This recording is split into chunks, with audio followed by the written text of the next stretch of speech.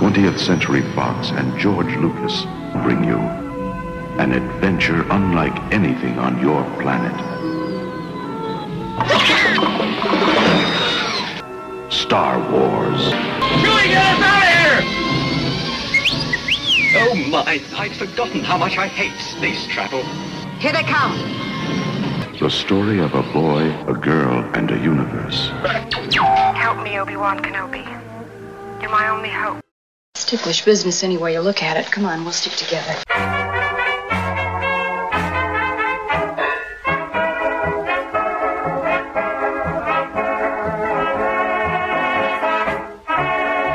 Hello. Welcome back to Ticklish Business, the podcast devoted to honoring and deconstructing classic cinema. As you can tell, this is Kim again, and we are joined by Kristen today. Kristen, how are you? May the force be with you. Yes. So as you can gather by that, we are tackling what's going to be a fun discussion, I'm sure. We are discussing Star Wars Episode 4, A New Hope. The first one, take your pick, whichever term you want to use. And we are joined by a special guest today. We have joining us to talk about this landmark, groundbreaking science fiction film, writer/blogger, Chris Mitch. Chris, how are you doing today? I'm doing great. I'm so excited to talk about this. I'm so honored to be on this podcast. I can't wait to talk about Star Wars. Good. I'm really excited. Kristen's letting us have this conversation because I kind of fought for this one a little bit. We're all in the classic film circles. I'm sure people out there are going, oh goodness, why are you guys talking about this one? But I think this is definitely a worthy inclusion. So this is surprisingly celebrating its 45th anniversary this year, which doesn't feel like it really should even be the case. I think I remember the 20th re-release in theaters. So where is the time going? Ironically, it's the 25th anniversary of the special edition of Star Wars. Oh, no, don't say that. I know, but what's so crazy about it is, like, in the classic film sense, anything that's 25 years, like, that's fair game. That's fair game to call it a classic. And the fact that the special edition has reached that status is interesting. And I can see that we're going to have some interesting conversation regarding that edition based on your reaction. Oh, no, that's probably the one I think of. I remember going to see that in theaters. That was an elementary school birthday party for me. That was Star Wars. I mean, let's start with an easy question for everybody. What's your history with Star Wars? That's can be a complicated topic, or it's a nostalgic thing for some of us. I know for me, it's one of those movies I remember seeing before I even, was really thinking about film. Formative years were the early 90s. And I remember back to a VHS tape that my parents had recorded. And it was the first VHS recorder that we had. And it had, Blockbuster, all the commercials. And it was the edition before all the editions. So this was as raw as it probably could get. And it was just something I always watched, and I knew I had a Star Wars birthday parties. I, went to see the special editions. So this is definitely a nostalgic favorite of mine that's always been in my life. It's one of those first films that I remember watching. So I have nothing but love for it. So I'm going to jump in and give my background with Star Wars, because you are right. You fought for this episode. This is not a movie I would have picked. Even though we've talked about how there is a differing number that changes every couple of years with regards to what is considered classic, Star Wars is definitely in that time period. But I remember telling you when we rewatched this last night, I do not have the warm fuzzies for this movie that a lot of people do. I saw this very late in my developing film world. I saw this in film class in high school as an example of Joseph Campbell's hero's journey and how it follows the 3-act structure that we now know is seminal for storytelling. So I'd seen it in an academic context, and then as a critic, you just encounter it regularly throughout your life. And I've seen this several times. It's a film that exists. I don't have the background with it of big memories. I love Carrie Fisher. I think everybody does really good work, and we'll deconstruct the legacy, because I think there's a huge legacy, both good and bad, with this movie. But yeah, it was really interesting to hear you talk about what a presence this was in your life. And for me, it was always a niche thing. It's up there with like Star Trek. Oh, it's sci-fi? And that's a question I think we could really deconstruct. Is Star Wars a science fiction film? Because I feel like certain people get very defensive when you compare Star Wars and Star Trek. Like, those are two very different things. I see them both as sci-fi movies because they take place in space. But there's a deep well of emotion for people who say, like, no, Star Wars is not a sci-fi film. Yeah, you just described like half my life. Like, it's like those those conversations, people trying to pick a fight with me saying Star Trek's better or whatever. So yeah, we'll get to that in a second. I hear you loud and clear. The thing about Star Wars is most people that know me within my circles, whether it's in writing or work or school or have family, whatever, like I'm the Star Wars guy in that group, right? I'm that Star Wars guy. So they'll, hey, I heard there's a new movie coming out, like, you know, and those types of things. The funny thing is the random questions you get, like, if the stormtroopers were clones, how come, you know, and they go through all this, like, I have George Lucas in my back pocket that I can just pull out and answer that question. But it's really interesting in that I came to Star Wars a little late for my generation. I was the original trilogy generation, and I had actually tried to avoid Star Wars. When Star Wars and Empire Strikes Back were popular, it just wasn't something that was grabbing me. I don't know if it was my age or whatnot, but when opening day, when Return of the Jedi came out, the cool kids in class ask this nerd, hey, do you want to go to the movies and see the new Star Wars movie? And to be asked by them to do anything was cool. So I went and we saw this movie, and that was a very, not being with cool kids in the theater, but watching that film unspool.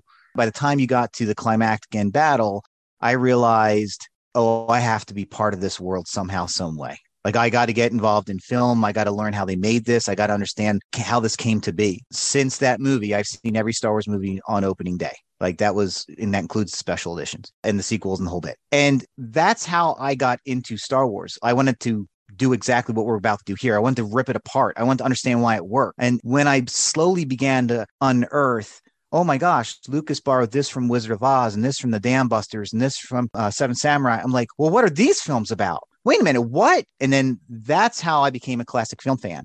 I became a classic film fan through Star Wars. So fast forward a couple decades, when you're meeting other classic film fans, and whether it's in an online group or we're doing the TCM big screen events and I'm talking to people there, and the dramatic range of emotions about this film, because in 2022, the fandom itself for Star Wars is extremely divisive. If you go on Twitter, I always say, like, Twitter is basically a dumpster fire when it comes to Star Wars fandom, but it seems really odd. And I was shocked when TCM was going to show it as part of the film fest. I was shocked when they aired it on the network. I was fortunate enough to be a guest programmer on TCM, and I talked a little bit about my blog, Digging Star Wars, with Ben Mankiewicz, and I had not heard the Ben Mankiewicz story about how much he hated Star Wars back in 1977. So it was kind of interesting. It was like passing gas in an elevator really loud. It was just kind of like, hey, I want to talk about Star Wars. And you just saw Ben Mankiewicz just go, okay.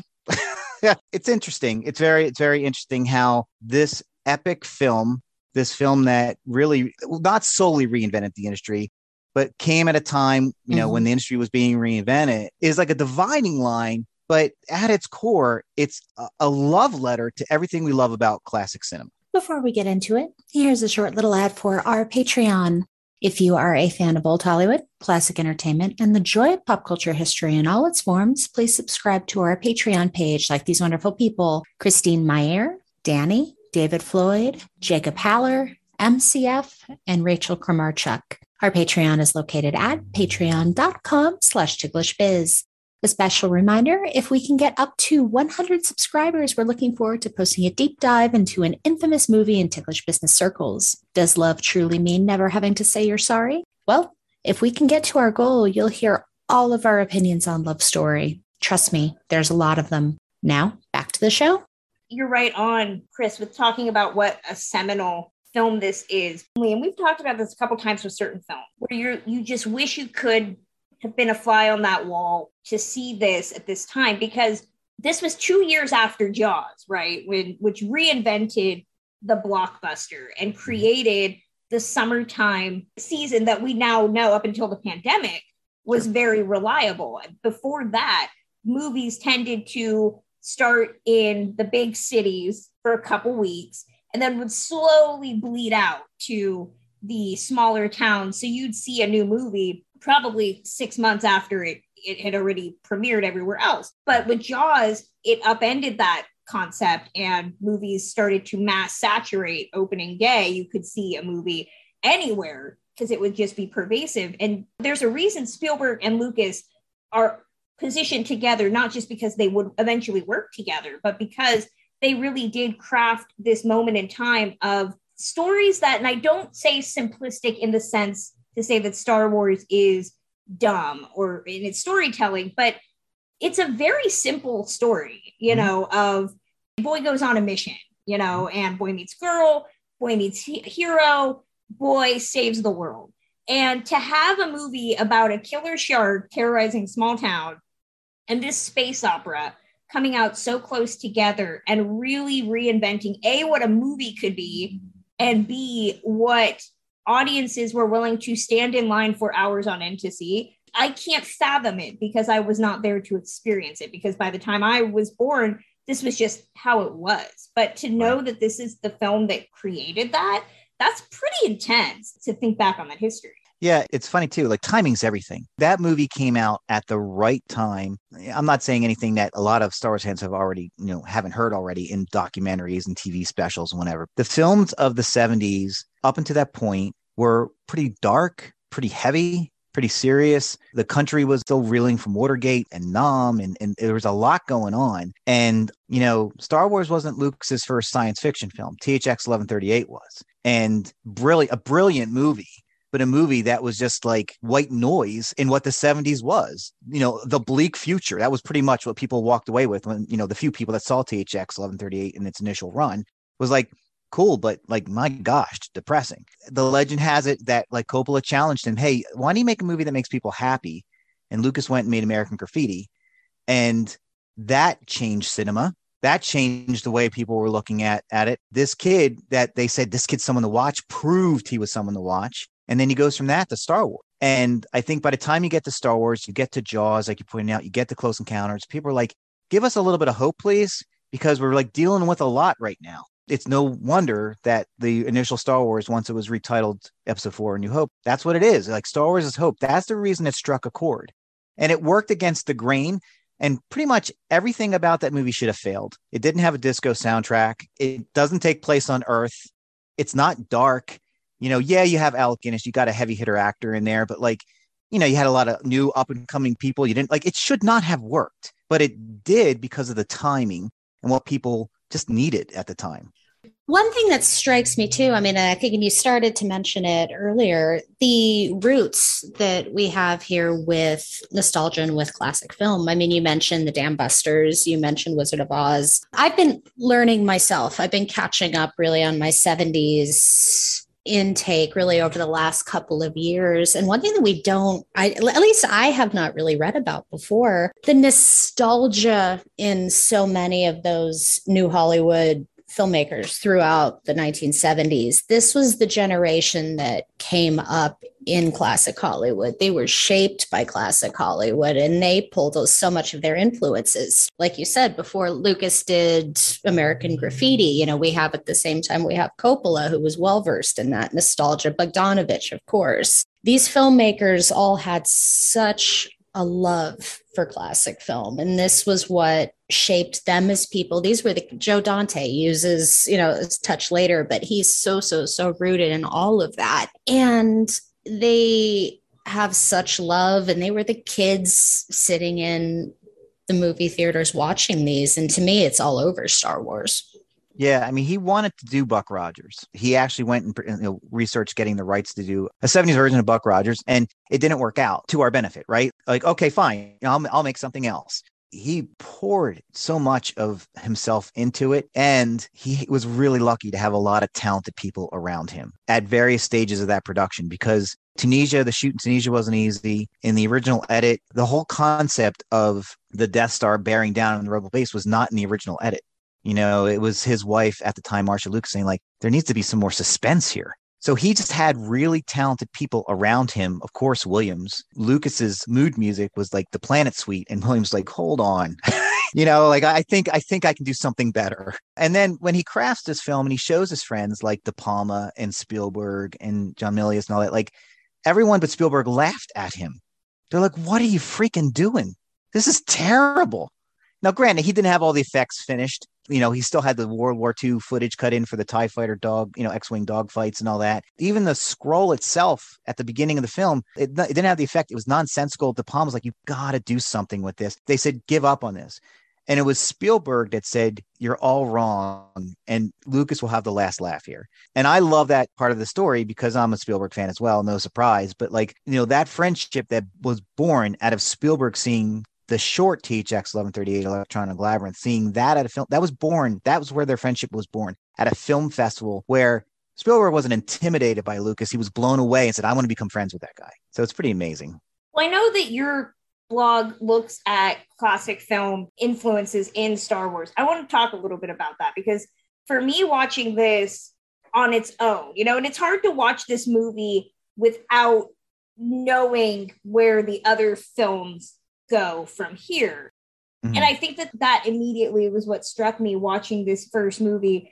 Kim and I were joking about, the relationship between Luke and Leia and how cute and flirtatious it kind of is, and then you find out later that they're brother and sister, and so that is really hard for me to divorce in knowing that Lucas didn't plan that, it wasn't necessarily planned to be a trilogy right away, and that came later. But I was looking for classic film influences, and the Wizard of Oz elements are really key in the sense of Luke, Mark Hamill. I feel like I don't need to explain the plot to people because most people should know the plot to Star Wars, but I'll throw it in as we talk about this. Luke going on this journey from being this farm boy and then going to the Emerald City in a way to stop the Wicked Witch, which is Darth Vader. But I think some of just the other influences, I know that Lucas has talked about, it's old serials, like when they're in the compactor scene and they have to get out. It felt very much almost like watching an Errol Flynn type of Adventures of Robin Hood. But I'm curious to hear you talk about some of the influences that I don't know. Is there one that flies under the radar for you that people would be surprised is included there?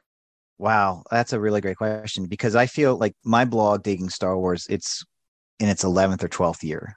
When I sat down to do that blog, I called it the Lucas Foil. I made a list of all the films that I thought, whether I've read about in interviews, I knew off the top of my head, whatever, that had some piece in the original trilogy mainly. I was trying to focus first on that before I went into the prequels and the sequels. And I wrote 247 films in one sitting. And it's just because there's just so much. Now, granted, some of it's to just a line of dialogue or a feeling, versus a major plot point. So I already mentioned The Dam Busters. That's just such a great movie. And there's so many ties. And my blog had gone through evolution where I used to do sort of faux podcasts where I would do a audio session and drop it on YouTube and it would be on my blog. And then I went through a visual stage where I was doing poster to poster. These two films are and now I'm more text driven. But the Dam Busters episode is one of my favorites that I did on the blog because not only is the final act of Star Wars basically the Dam Busters movie, you have an aircraft that has to fly at a certain level, at a certain space, to be mathematically distanced from its target and drop its bomb at a certain point in order to destroy the big monstrosity that the bad guys need to succeed. I mean, it is that. I always felt that R2-D2 was Luke's way of calculating the love bug and making that into a droid that he can have in this movie. The coloring's the same. He's a little guy. He's always spunky. He doesn't listen to the people around him. He mouths off. He talks in beeps. Lucas was a car freak. Half of his student films were about racing or cars. So I don't think it's that far-fetched to say that's him incorporating that. And of course, Disney owning Star Wars comes full circle. So it's of course he would add that in there. I have a guest writer now. It's on the blog. And I said, hey, listen, I want you to do The Searchers, but I want you to save that for May. Okay. That's really important. And he's like, okay, I get it. And I was like, yeah, because that's going to be our crown jewel this season is The Searchers. I can't believe I've 11 years and I haven't included that movie in there. John Ford's Fort Apache has moments in A New Hope, as well as She Wore a Yellow Ribbon. I feel like I'm grasping at straws here, but there's just so much. And I absolutely with The Wizard of Oz. The Wizard of Oz in a couple of different grades. Again, farm kid with off into a magical city, but also the compatriots that Luke has, just like Dorothy has. I'm one of those people that, you've mentioned that you've kind of struggled with Star Wars, Kristen. I've kind of struggled with Wizard of Oz through my life. I got tired of people telling me I had to like this movie. Whenever someone tells you have to like a movie, you know what you're going to do. You're not going to like it or you're not going to watch it. And you couldn't avoid The Wizard of Oz. It's almost like mold. You just couldn't get away from it no matter what you tried to do. But I finally came to terms with it's a great movie, obviously, and clearly influential on Lucas and Star Wars. I do think that both this and Wizard of Oz have a similar problem for me, in that I spend way too much time trying to figure out the economic impacts of both of them. The Wizard of Oz, I do not understand how they thrive. What is their core export? What do they make? How do they craft a financial system? And the same goes for Star Wars. Like, I want to know how each planet is making money, because Jedi seem like they're overworked and underpaid. I don't know. Well, it's funny because like that's been the problem with each of the trilogies, right? So like the original trilogy is just, to your point, it's a space fantasy, right? It's a space Western. It's a war story. It's not pure science fiction, right? And then we got to the prequels, and I'm an original trilogy fan that likes the prequels. We're very rare. Right. So, I really like the prequels because I had my own kids that I could take to at that time. I liked the inventiveness. I liked that he just kind of turned 90 degrees. But a lot of original trilogy fans didn't care for them at the time and still are having a hard time accepting them. Right. Then they started putting out like TV series and whatever. And then you go to the sequels. And those same fans that were complaining about the politics and the quote unquote boring stuff of the prequels were like, hey, I don't understand how this the First Order works in the sequels. I'm like, that's the exact thing you just complained about with the last three films. Like now you want the politics? Like, I don't get this. So it's just kind of funny how the benefit of this 45-year-old franchise with so many ways of telling stories these days has gone everywhere. I got to say, it's weird being a Star Wars fan because I'm going to sound very cranky old man, but when I was a kid, but when I was a kid, you had to wait 3 years for a movie, right? If you belonged to the fan club, you had to wait each month for a paper newsletter to be shipped to you, right? Not every kid was the kid that had every toy. So like I had certain toys, but my neighbor had the Death Star toy. There's all these things you had to wait for, right? Now you don't have to wait for anything. I can stream the whole season if I want, like that type of thing. It's interesting how fandom has come, because growing up, to your point, you were either Star Trek or Star Wars. Either way, you were the dork in the corner. Like you were like, okay, please don't mention Star Wars around Chris because he won't shut up, right? He won't stop talking. Right. But then there came a time where in social media, I was seeing people that I went to school with bragging, like taking my son to see episode 3.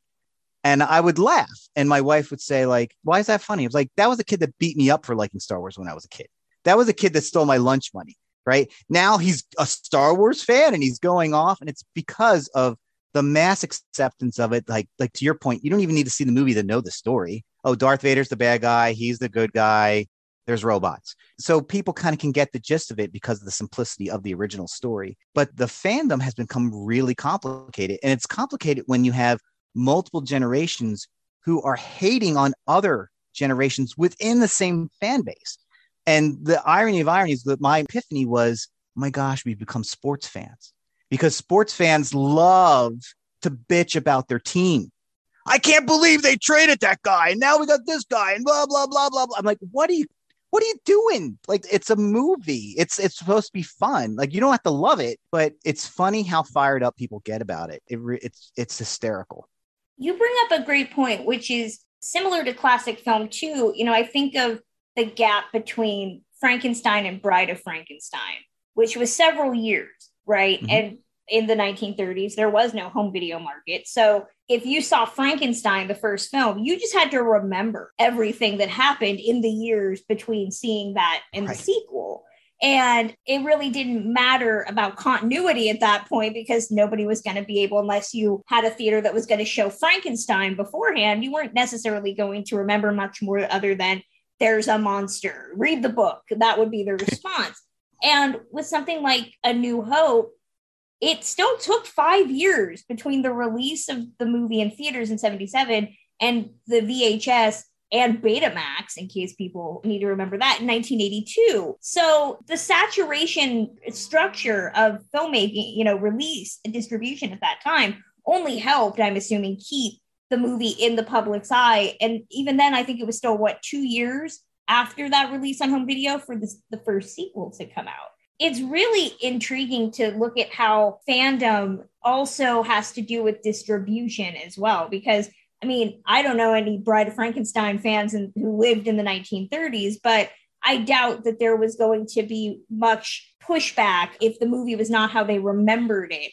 Whereas with Star Wars, like, oh, there's only talk about how the movie's not how they remember it, mostly because Lucas keeps tinkering with the finished product even now. But I think that home video also had to play a hand in kind of creating this sense of fandom.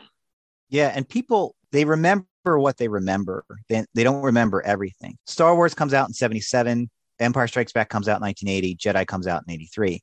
Star Wars comes out is re-released in 1981. And when that's re-released in 1981, according to StarWars.com, that's when they added episode 4 to the scroll. But everyone, including myself, swears we saw it in the theater or on HBO when that was a big deal when it came on HBO. And up and down. And I remember getting into a very heated argument with Charles Hildebrand, who's the son of the Hildebrand brothers, who painted the iconic poster of Luke holding up his lightsaber, baring his chest, and Leia with her sexy leg out and on the hill. Right, the Hildebrand brothers, they made that iconic image. And I was in a deconstructing Star Wars panel with him at the Museum of Science Fiction conference. And he was like, no, dude, look it up. Like, that did not happen till 1981. And he was right. And it really spoke to what you think of as a fan, and especially when you attach yourself to a movie. You know, you were mentioning like your parents' VHS. The special edition broke it. But for the longest time when I would watch Star Wars, I knew when every network commercial break would be, even if I was watching the blockbuster videotape. Like, oh, there goes the Jawa Sandcrawler down the hill. They're going to break for commercial. Okay, they're going to come back. All right, they're going to go off to Mos Eisley. Okay, they're going to break. That was a tape I watched. I watched it taped off TV. I knew where the breaks were, and you just ingrained it. So it's interesting, like, how people misremember things, but it becomes part of it. It's like, I don't know how many times James Earl Jones says, the line is not, Luke, I am your father. It's, no, I am your father. And people would argue with James Earl Jones. Who in their right mind would want to argue with James Earl Jones? He's James Earl Jones, for crying out loud, you know? But people remember things a certain way, and that's what they latch on to when it comes to films. Well, it's the staying power of this franchise and how many different waves we've seen. I mean, just sitting here on this Zoom, we have 3 different, memories of this franchise. We were talking about the special editions. I mean, that I remember before the special editions, but I remember going to see Star Wars when that was re-released in theaters for that special edition. And that was a freaking event. Kristen and I were talking about that last night, how it was special. It was rare. It was, I'd never been able to see Star Wars on the big screen before. And there were lines, and that was truly an epic experience. And now you turn on Disney Plus and there's TV shows of every single different era, and we've got all the eras milked out. And I was saying to Kristen last night, if I had a time machine, that would have been one of the places I would go to see that film before it was permeated in popular culture. It's something like The Exorcist. It's just so there now. It's so ingrained. You don't even have to, we didn't really even have to get the synopsis, because the assumption is most people know what this is about. And that legacy has morphed so much. And this is such an interesting discussion. I want to go back to what you were talking about with something like the Westerns. You mentioned The Searchers and She Wore Yellow Ribbon. And I think that going back to what people remember, I mean, I'm not at all a Star Wars super fan or invested in the fandom, but I know that one of the big controversies is who shot first. And I think that in watching this movie on Disney Plus, Lucas has made that he's made that how first, he wants it to be. Yes. And it goes back to something we've talked about on this podcast many a time, which is the concept of reframing history within context. And it's really fascinating that there's probably more generations now who have seen Star Wars A New Hope and have seen Greedo shooting first than probably saw Han Solo shooting first. But it goes to your point about Westerns, which I'm really intrigued by, which is Westerns from its inception to up until the 1970s, at the end of John Wayne. The concept of having a character like Ethan in The Searchers, who does horrible, offensive things throughout the movie, but it's John Wayne. Audiences still embrace that character because it's John Wayne. And with Star Wars, it has nothing to do with Disney. It has everything to do with Lucas. There's this idea in his head, even though he's honoring Westerns, it's the concept that nobody will support Han Solo if he shoots this character first. And thus it has become canon. It's just really fascinating, especially within the context of us looking at how we always say, you have to look at films in context. The concept of stuff like racism and misogyny, those are all indicative of their time.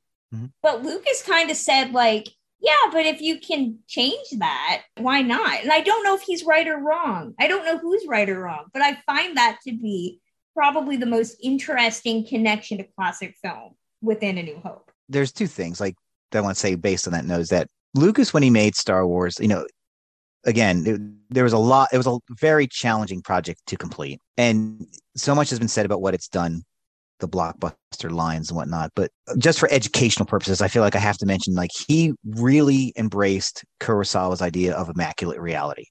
He really wanted this world to be scraped up, dented, dirty, and you could relate. And what that did, especially for kids of that era, was it made that world even more real, right? Because their parents' car might not be the shiniest, brand newest car on the block.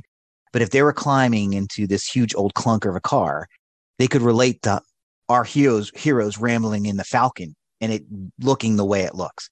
And rewatching this last night, I've seen this film probably 122 times. Okay. Now I was like, okay, what's the new thing I'm going to see? I got to see something new. Right. And there is a great moment when they go into the docking bay and Luke says, what a piece of junk, when he sees the Falcon. And Han starts explaining himself like, it doesn't look like much, but she got it where it counts and does all that. I glued myself to Alec Guinness in that scene. Oh my gosh. Like, it was the biggest laugh I've had watching a Star Wars movie in a long time, because he does the classiest eye roll that there ever was, because he's Alec Guinness. As Harrison Ford's delivering that line, you just see him like roll his eyes and look, but in rolling his eyes, he's also taking in the ship. I mean, that's freaking brilliant, right? It's those little details that we miss because, again, we're flying through the movie so fast. So anyway, I wanted to talk about that immaculate reality. And then the other thing, as far as like you're saying with like the context and stuff, like it is important to realize, I think the film industry needed this movie and they got it, because like the box office was down at the time this came out, like not down, but it was sloping up because of Jaws, but it had a long run of like the industry wondering like what's going to happen, and then this thing comes out and pretty much kicks open the door for like the return to like, yeah, it's cool to go to the movies again. It's cool to watch movies in the theater again. I just think that's really cool. Story aside, I just think like that's kind of cool that happened. And I wasn't old enough to appreciate it back then, but like looking back as someone who's interested in film history, I think it's just, like I said, really, really awesome. I love how we've talked about this movie for X amount of time, and we haven't even touched on the actors and who became just as successful in their own right and have remained so. I mean, they all became stars, and I think it's great that Harrison Ford became a star, not just for something like this, where he is kind of the dashing Errol Flynn-esque figure, but then doing something like Indiana Jones, which also has a lot of classic film connections in its own right. But I think watching this again, this go around, I could see far more classic film connections in their performances. So Harrison Ford, I saw a lot of Flynn. Mark Hamill, I saw a lot of Joel McCrea, that sensitivity and that vulnerability. I mean, we just talked to Todd Fisher on the last episode, and of course, we're huge Carrie Fisher fans. And to watch her do that mid-Atlantic weird accent that she mocked regularly herself as being ridiculous is very much kind of like in that Barbara Stanwyck, like trying to be very dominant type of character. And I think that people tend to forget that, even though the studio system had collapsed by this point, a lot of these younger actors knew of the old stars still. Many still work with Alec Guinness, was a classic film performer in that regard, working with British cinema. If you've not seen Kind Hearts and Coronets, I recommend it. He's really good in that. That's very underseen, because I think now all three of them, we're looking at the next Harrison Ford, the next Mark Hamill, the next Carrie Fisher.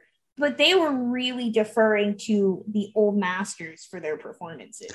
There's also that, like, the correct film school terms escape me, so bear with me, but there's the presence and baggage that an actor brings when they step into another role. So when Alec Guinness is in this movie, which he himself in a personal letter to a friend, like, I'm in this little science fiction thing. It's pure rubbish. It's not going to amount to anything. He brings with him Nicholson from Bridge on the River Kwai. Like, he brings his persona. He brings that. He brings all that with Alec Guinness in a desert movie after Lawrence of Arabia is like not a shock. Because of that, it's going to sound cliche. I'm sorry, but like, it brings a level of class, and you can totally see it in every frame that Mark Hamill and him that they're in. That Mark Hamill admires the hell out of that guy. He can't believe he's in the same frame as Alec Guinness.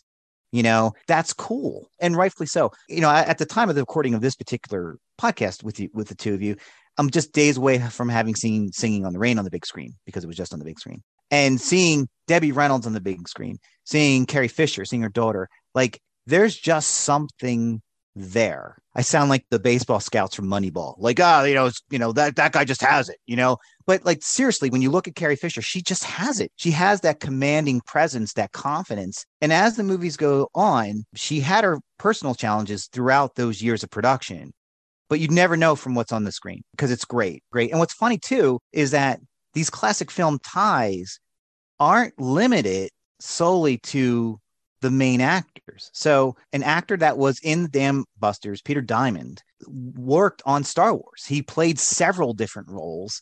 Granted, everything in Star Wars, he's wearing a mask, and he was also involved in stunt coordination, but he's the famous Tusken Raider that we see hold the gaffy stick above Luke and goes back and forth because they had a small piece of film. They didn't shoot more, and they had to rock it back and forth to get a scene out of it. He's the stormtrooper that screams the screaming Wilhelm, famous Star Wars scream, when he falls into the chasm that Luke shoots before he swings across the chasm with Leia, right? He's that guy. And who is this guy? He's in Dam Busters. He's the pilot at the controls. So he's in Dam Busters. You're like, do we have to worry about the towers? Or you got to worry about like all these lines that are also in Star Wars that they ripped from Dam Busters. Peter Diamond was sitting in the cockpit uttering some of them. So it's really cool that there's these like buried connections between these classic films and the original Star Wars. We can't not talk about the Disney of it all, because now, again, I think there's just as many people who know Star Wars as a huge series of films and ubiquitous with Disney as probably just saw the first one in isolation. And, you know, I know, Kim, you were talking about how you thought Disney ruined Star Wars. Explain yourself. This last night was the first time I had rewatched this series since episode 9. It's I can't even remember the title of it. Rise of Skywalker. Right, yeah. And it was touching on what I was saying earlier in the crafting of what has happened to the legacy now that it's everywhere. It's an amusement park, and it's been, I mean, I remember the books, but, there's a TV show for everything. Did Boba Fett need his own TV show? We're diving into so many corners now. And I'm going to use the term that through focus group filmmaking. I mean, while Star Wars has thousands and thousands and thousands of years of history that has been mapped in books, if we're going back to, the Knights of the Old Republic, I had my RPing days. I have a little bit of this back in my head, but we're just going to the common, we're revisiting, I'm hoping Obi-Wan Kenobi is going to be great, but next month we have Ewan McGregor coming back as Obi-Wan Kenobi on Disney Plus. It hits me probably as old man screams at cloud. I remember when it was special. Like I said earlier, I remember when that was an experience, and now kids have just grown up and it's everywhere. There's a couple of things with that. No, it kind of goes back to that cool kid bringing his son the Star Wars thing. Like, I equated my fandom. Someone's explaining like, what do you think of all these people getting into Star Wars that don't know Star Wars? Which I think like, what a crazy question that we live in a world that's a question. It's sort of the same with bands, like if you like a small indie band, right? So again, I'll date myself, but like if you became a fan of REM when the album Monster came out, the fans that have been with that band since the beginning might spit on you. Like, it was just kind of like, seriously, like you're becoming a fan like, I knew Springsteen But like I got into Springsteen more around the Lucky Town era. And they're like, the Lucky Town era? What are you thinking? You know, so it's kind of like that with Star Wars. It's like, oh, I became a Star Wars fan during Phantom Menace. Phantom Menace? Really? And it's like, settle down. All right. There's room for everybody to be a fan. Okay. And I've finally accepted, like, not everything's got to be gold. One of the biggest fans I know became a Star Wars fan after the 80s TV movie Caravan of Courage with the Ewoks. I'm like, you're becoming a fan because of a TV movie that was more like a members only commercial than a Star Wars movie. Like, oh, okay. But like, that's how people come into the story in the franchise. I called it when Disney bought it. I said, you're going to start seeing purists, and you're going to say people like, look, 1 through 6, Lucas had a touch with, hate him, love him, whatever. He was controlling that. Now he's not, right? It's in other hands, and you get what you get. I've gone through the roller coaster of emotions with the sequels. I think I'm finding peace with it. I feel like I'm in an AA group right now. Like, you know what?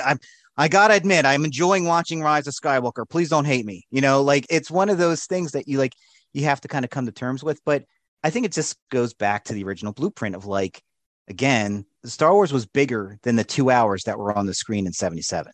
It was bigger because many, many reasons. And it was just the catchiness of it. The fact that they didn't have toys that Christmas in 77 and kids had to get cardboard boxes saying, someday we're going to ship you these action figures. Like, seriously? Could you imagine pitching that? Like, all right, so how are we doing on those toys? Well, we're not going to have them ready for Christmas, but we're thinking we can give them cardboard. Like, that worked.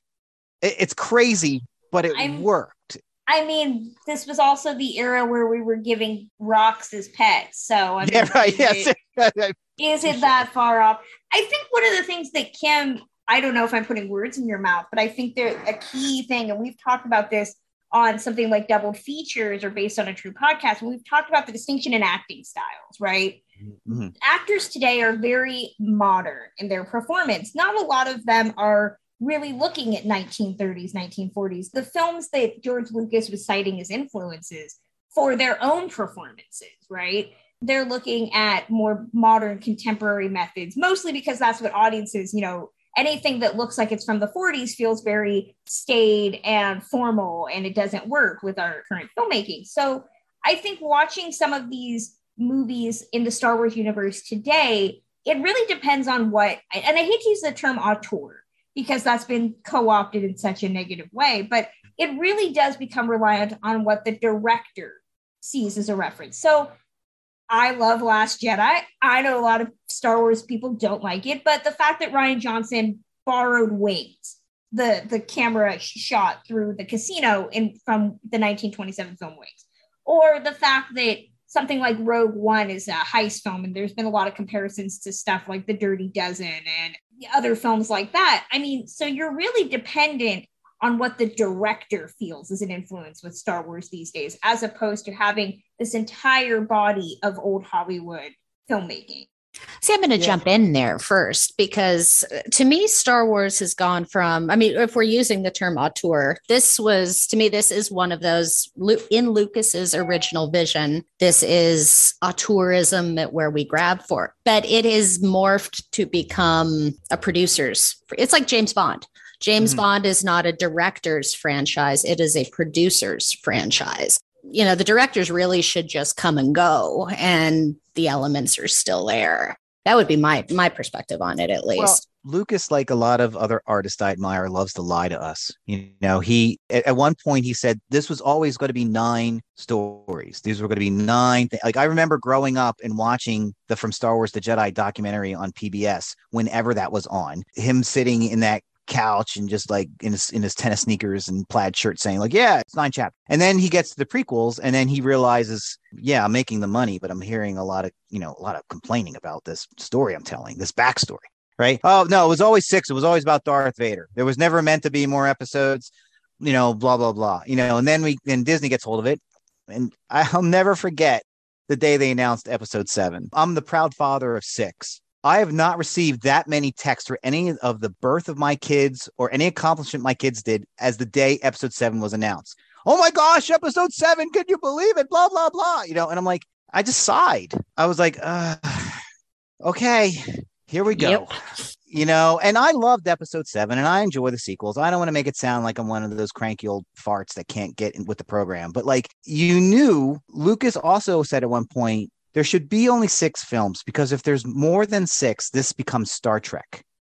Okay. Those are fighting words on like many levels between fandoms, between how you view it, between how many films there should be. You know, this is just my personal opinion. The sad thing is, like, I think the Star Wars story films is a really good idea because it allowed people to play in the universe, to play in that built up world without it having to carry the weight of it's an episode. It's going to the legacy, you know. It's sort of like a spin-off of a favorite TV show. You're like, okay, let's just see if it can live on its own. Let's just see if it can do it. I mean, Rogue One's brilliant.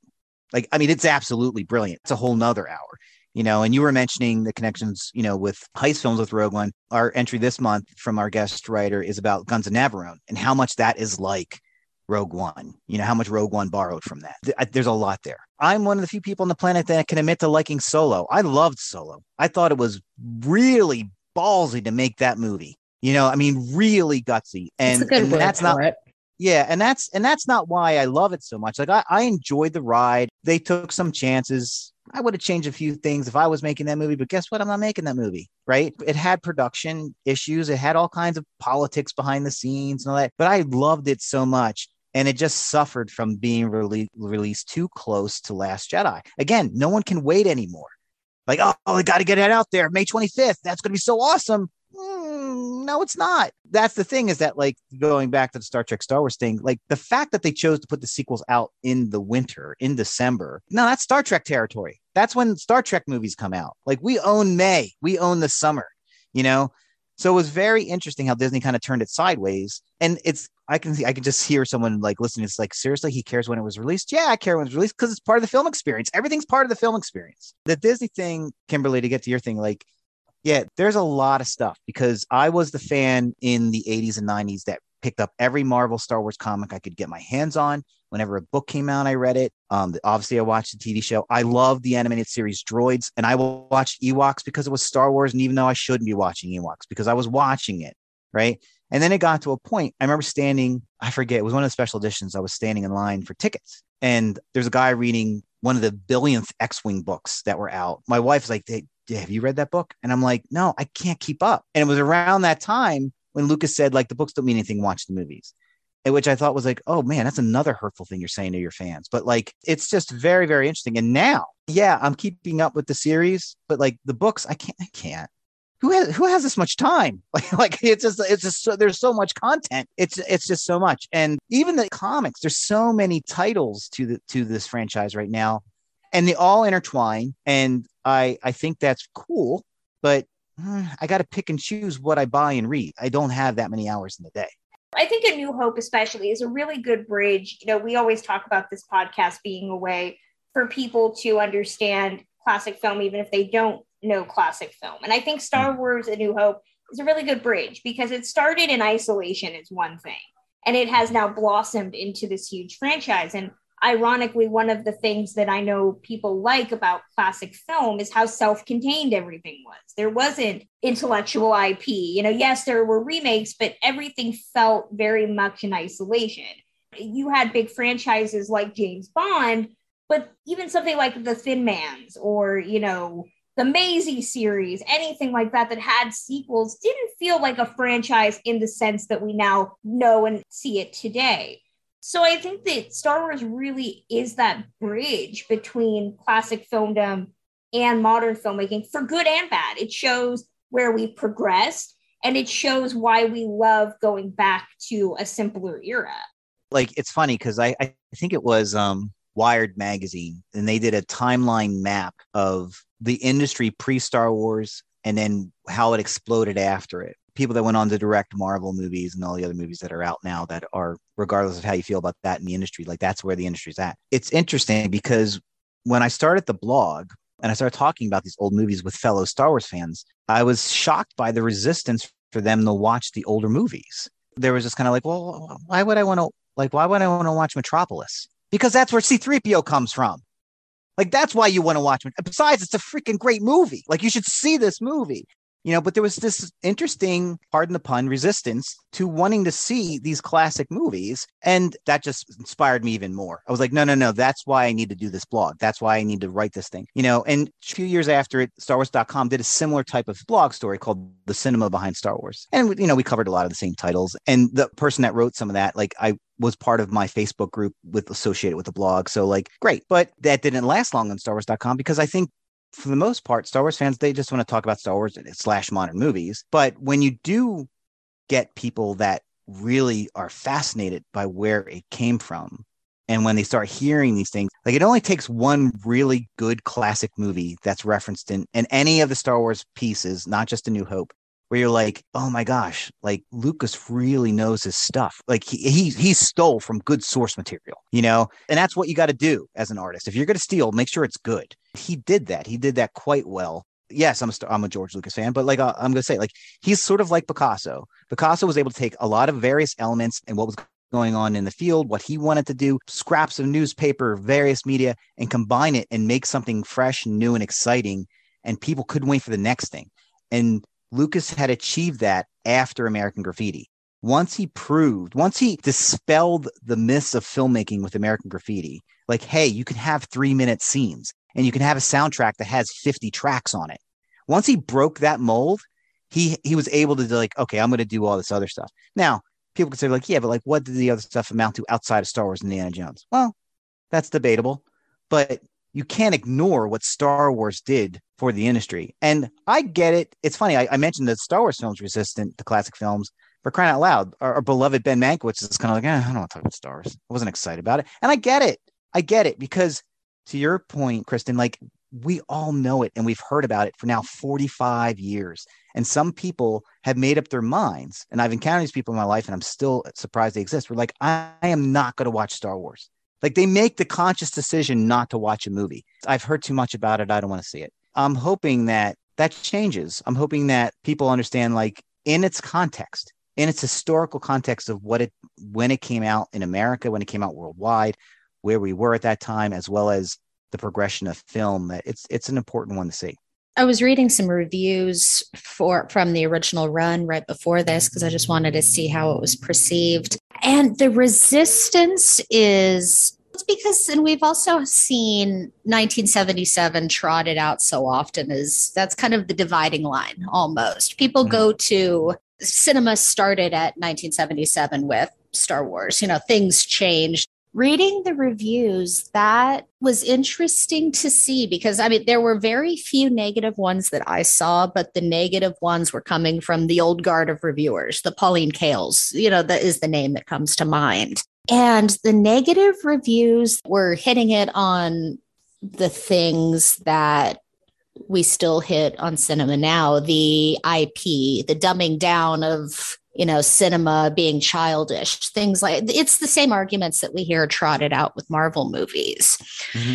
And Star Wars has come to be a symbol of where cinema went, where cinema shifted to, I think. Mm-hmm. And I'd like to see that dispelled. I can see where people would have the hesitation, but as someone who loves it, this has been a great discussion here this last hour, just to remind us that art doesn't exist in a vacuum. It's not purely, it has influences. It's completely rooted in classic cinema. And this didn't just appear. George Lucas had plans and ideas and he had influences and he was doing his thing and he revolutionized cinema when he did it. The most recent quote from Lucas that people hang on in regards to Star Wars, what it's become, was something he was touting a lot with Episode 1 before that came out. It was that, it was really a movie for 9-year-old boys. It's always been a movie for 9-year-old boys. And again, like a lot of great artists, he loves to say one thing one year and lie another. But one of the interesting things in that, as I was going through my notes, getting ready for this podcast, is that in his production notes, he had a quote from Sir Arthur Conan Doyle in his production notes as a reminder to himself. And basically is like, the quote is, I have wrought my simple plan. If I give 1 hour of joy to the boy who's half a man or the man who's half a boy. And that right there said he was trying to hit multiple levels of audience members and something that would speak to them. And in doing that, he created something that, like a good classic film, will stand the test of time. When you watch Casablanca, you're in it. You're all in it. And you love it. And you realize you're going to exit it. And it's the same thing with Star Wars. You know, a lot of the guests that I had on my blog have said, like, they all had the most common theme amongst the guests when they write was that when they shared their first Star Wars experience was how disappointed they were when they walked out of the movie theater and the real world existed. And what's interesting is when you think about it, pre-Star Wars, every single film took place on Earth or had a tie to Earth. Star Wars has no tie to planet Earth whatsoever. And that's really a crazy radical concept. And now that is another mold that's been broken, we can accept movies like, okay, this is just going to take place in fairyland and we don't need a human counterpart from Earth to get us there. We're just in. And that's the magic of this particular movie. This specifically in New Hope is that it started that. That's a note to go out on. Chris, we thank you for sitting down and sharing your expertise with us and putting up with my lack of Star Wars knowledge. Where can fans find you on social media? What do you have coming up on your blog? Feel free to share. Oh, thank you. Before I start plugging stuff, I want to thank the two of you for having me on this podcast. Having listened to episodes of Ticklish Business, I'm like, I don't know if I can hang with these ladies. I hope I'm intelligent enough to contribute to this conversation. So I am really honored that you asked. So thank you so much. My blog is called Digging Star Wars, and you can find it at diggingstarwars.blogspot.com. So that's all one word, diggingstarwars.blogspot.com. I am on Letterboxd. You can either search by my name, Chris Mitch, or you can just search by Digging Star Wars. Again, just make it all one word, no spaces between the letters. I'm on Instagram as Digging Star Wars, and I have a Digging Star Wars group on Facebook. You can just type in Digging Star Wars, and if you want to join, let me know. And I am on Twitter at Chris Mitch 1, the number 1. So, you know, I go on to Twitter for 2 reasons. Well, I'll say 3 reasons. I'm a huge Henry Mancini fan, so I go on and talk about my Henry Mancini stuff. But in addition to that, it's either Star Wars or classic film. That's why I'm on there. So let me know if you have something interesting on there as well. I'd love to hear from you. Well, we hope you enjoyed this episode. If there's something about Star Wars that we didn't talk about, your love of Darth Vader, the weird incesty relationship that develops between Luke and Leia, you can email it to us at ticklishbiz@gmail.com. You can send us a tweet at ticklish_biz or head over to our Instagram at ticklishbiz and let us know your thoughts. We are wherever you get your podcasts, including Spotify, Stitcher Radio, Player FM, and Apple Podcasts. Please leave us a review. They do help us out. No less than 5 stars will do. We also have a TikTok, Ticklish Biz. So Kim is posting some great videos, special promos, letting people know what we have coming up. Please head over there and follow us if you aren't already. Oh, also, if you want to help us out with your money, we have a Patreon at patreon.com/ticklishbiz, where we do all sorts of other episodes, including double features and based on a true podcast. We are going to be embarking on an ambitious series looking at the different versions of Elvis biopics in anticipation of Baz Luhrmann's new film on the singer and actor. So you are definitely going to want to listen and subscribe to that. It's at patreon.com/ticklishbiz. We also give away DVDs and Blu-rays throughout the year, pins, all sorts of fun stuff. It is a great community, so please help us out. If we get to 100 subscribers, I will tell everybody why Love Story is the worst classic film of all time. You want to hear that because I have a lot of thoughts and they have been bubbling for several months. So head over there. We will be back with a new episode